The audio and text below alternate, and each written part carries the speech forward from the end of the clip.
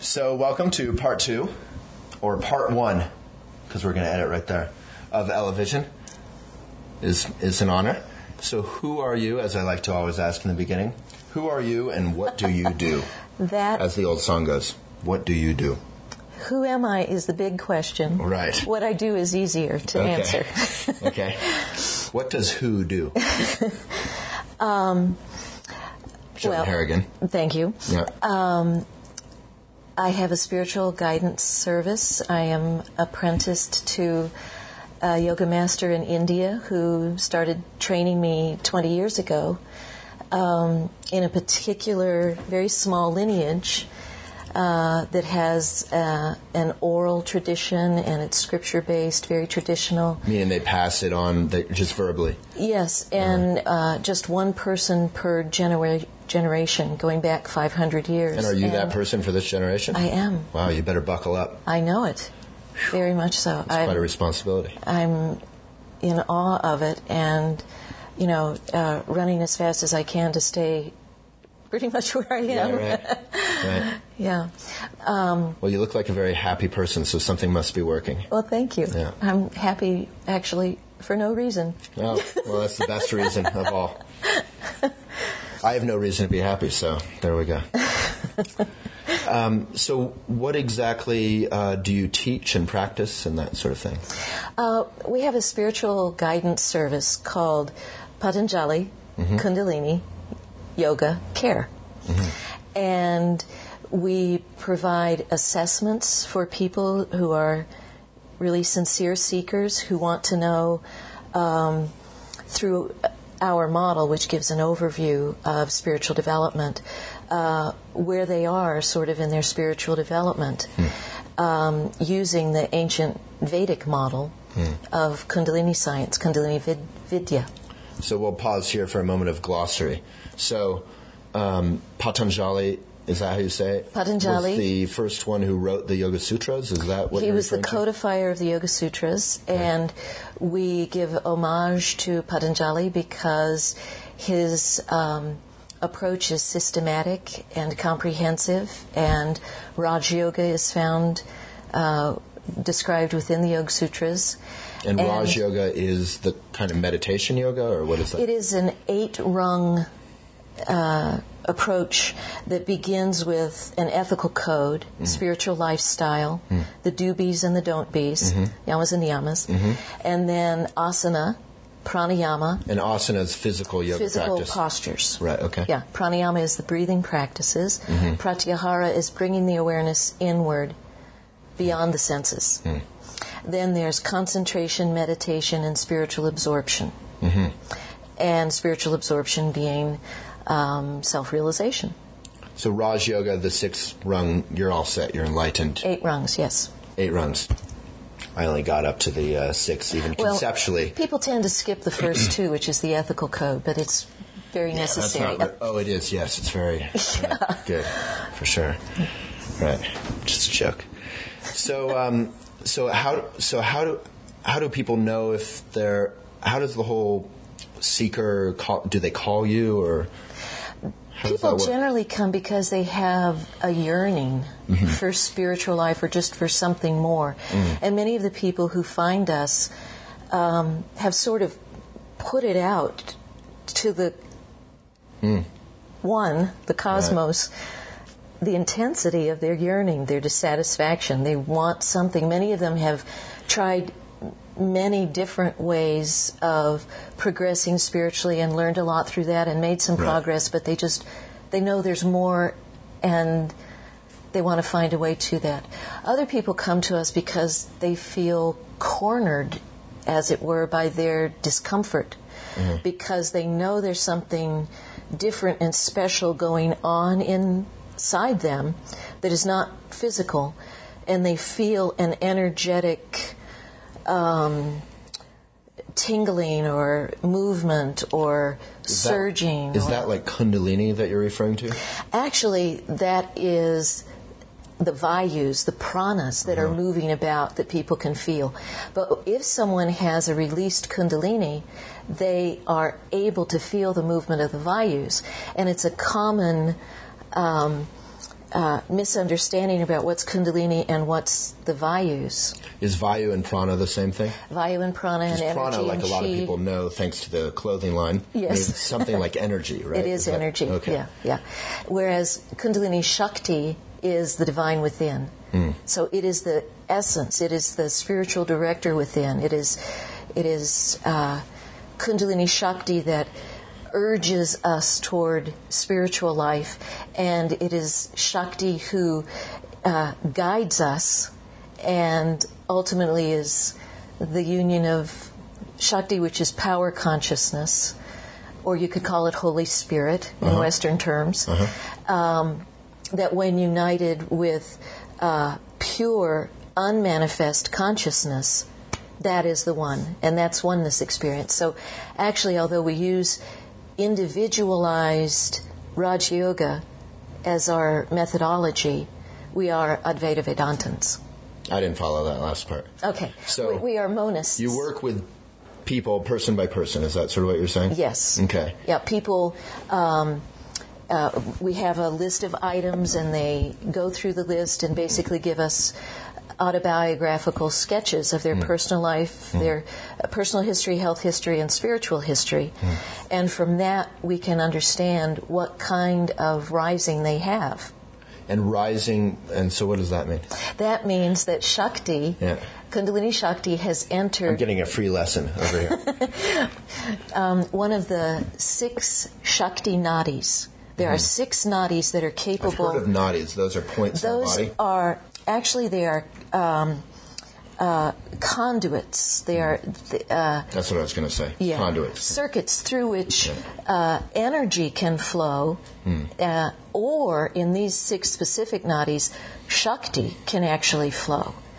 And at the time of a release of... isn't this a nadi, right? Right on top? That's Bindu. Oh, Bindu. That's... In Buddhism, we have some of these. I grew up in a Buddhist family, so we have some of this, but... It's like the meridians in acupuncture. Right. Except in Ayurveda, they're called nadis. And Ayurveda is Indian sort of science of health. Is that correct? Exactly. Okay. Yeah. We following along here? All righty. So what was the rising again? That's through the... The rising means that Shakti has been able to enter one of the 6 nadis or channels. 3 of those are very rare. So mainly when people come to us, they have a rising through the other 3 that are more common. Yeah.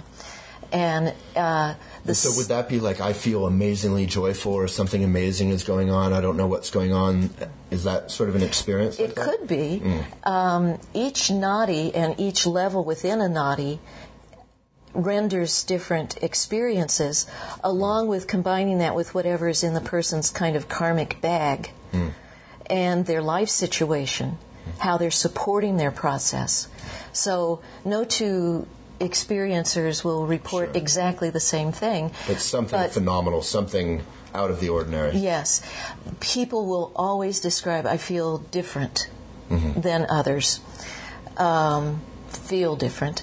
That there's something transformative or strange or exciting or uncomfortable even going on with inside them as they feel this energy surging or tingling or trying to get something done and feeling stuck. And that's the other thing people often say when they come to us is, I just feel stuck in my spiritual life, but also in other aspects of my life. I feel stuck, and there's something that wants to happen, and I feel I'm kind of on the verge of it, and I don't know what to do. So a basic question, is this a religion? And if so, can people of other faiths somehow intersect or work with this? It's not a religion. It is a spiritual science. So this isn't Hinduism. This is... It comes from the Vedic heritage. Right. But we work with people of all religious and spiritual orientations, Jewish. All of them. Right. And what they report is, I'm a better Buddhist since I did this, or I'm a better whatever they are since I did this. And we really want that. That's our whole purpose. Because we see spirituality, of course, as a global, universal thing. And this is a science of how to get to the next step regardless of what your particular orientation is, and we really want to help a person build on that orientation because they have that already established. So you're not trying to convert people necessarily, you're just helping them kind of progress along their path. We kind of see ourselves as a garage. Uh-huh. And you can bring any maker model into the garage, we'll soup you up, and you're back on the road again, and you decide the direction you want to go in. Sounds good to me. I'm due for a tune-up. So in the little time we have remaining, what have I not even touched on that you might want to bring up? Well, the main thing is after the assessment, people come for a 2-week retreat where we, based on the assessment, so we know exactly what's going on with them and their subtle body, their energy system, the kind of rising they have, we can recommend specific spiritual practices for them. So we always give specifically selected postures, breathing practices, meditation. We also give some Ayurvedic supplements for the subtle body. The subtle body being sort of the energy system, uh-huh. Yeah, and mind. Mm-hmm. And people who come to us are really sincere spiritual seekers because it requires a lifestyle to support the process. So it's not just a weekend workshop, oh, I'm going to go do this thing. And it is a way of being in one's spiritual orientation. So do you talk about things like, some practical questions that people might like is caffeine bad, is smoking or alcohol? Do you talk about things like that? We do. And there's a continuum, and there's certain things that are supportive of Kundalini process, spiritual process, and other things that aren't so much. Like good nutrition is important. You have to vitalize the energy system. Mm-hmm. Adequate rest is important. Mm-hmm. How much is adequate rest? Does that change for different people? It depends on the individual, but if you're just a devoted workaholic who gets 4 hours sleep, you're probably not going to have enough prana left over for the spiritual agenda. Right. So lifestyle would include a purity in one's what one ingests. So that would mean a lot of drugs, not so good for the prana system. So less drugs. Okay. Right. Yeah. I'll remember that. Yeah.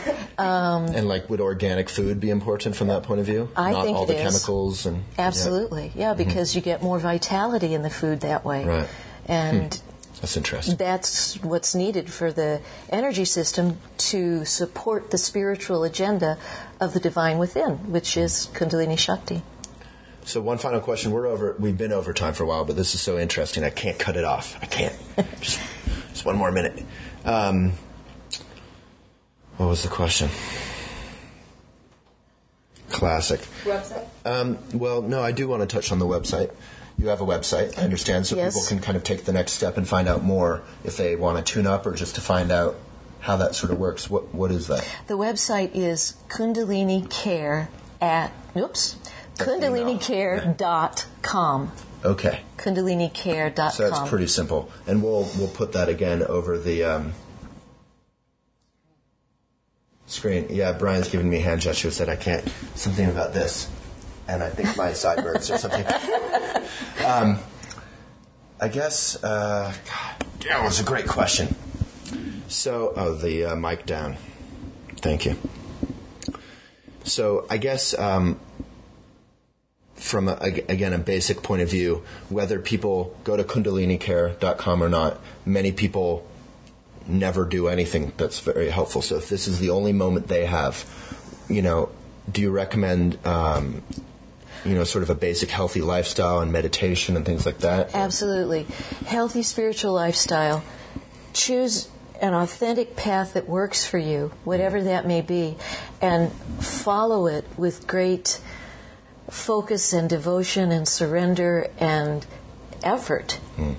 Pray like a laser beam for any kind of help that's available to come from external or internal, and it comes. It has to do with grace and effort. Have you seen this movie, The Secret? I have. What do you think of that? You Honestly. know, Because this movie, like The Secret, is all about achieving whatever you dream of, sort of. I like the last part the best, when they start actually talking about a spiritual agenda and how mind, this isn't their words, but mind can be the great barrier sheath, or mind can be a bridge. And if mind is focused positively on, I am a spiritual being, the purpose of my being is spiritual development, and I will find synchronistically the right help that is a good match to me already, I believe it will happen. I totally believe it will happen. I've seen it again and again. Right. People come to us, they're ripe by the time they've found us, usually. They're really ripe and adequately prepared and really willing to live a spiritual life, and we can help them at that point very nicely. So, by way of conclusion, I think the world is full of a lot of very ripe fruit that actually never sort of finds something and kind of drops to the ground and kind of rots. There's a lot of people who have a lot of goodwill and don't really find their path, and whether it is drugs or something like that, have a very kind of painful life where they're seeking some sort of peace or pleasure. So I think, I really encourage you to keep getting the word out there, because it's great if people can make that connection. Thank you. So thank you so much. That. Well, we're trying. Well, thank you so much. It's an honor.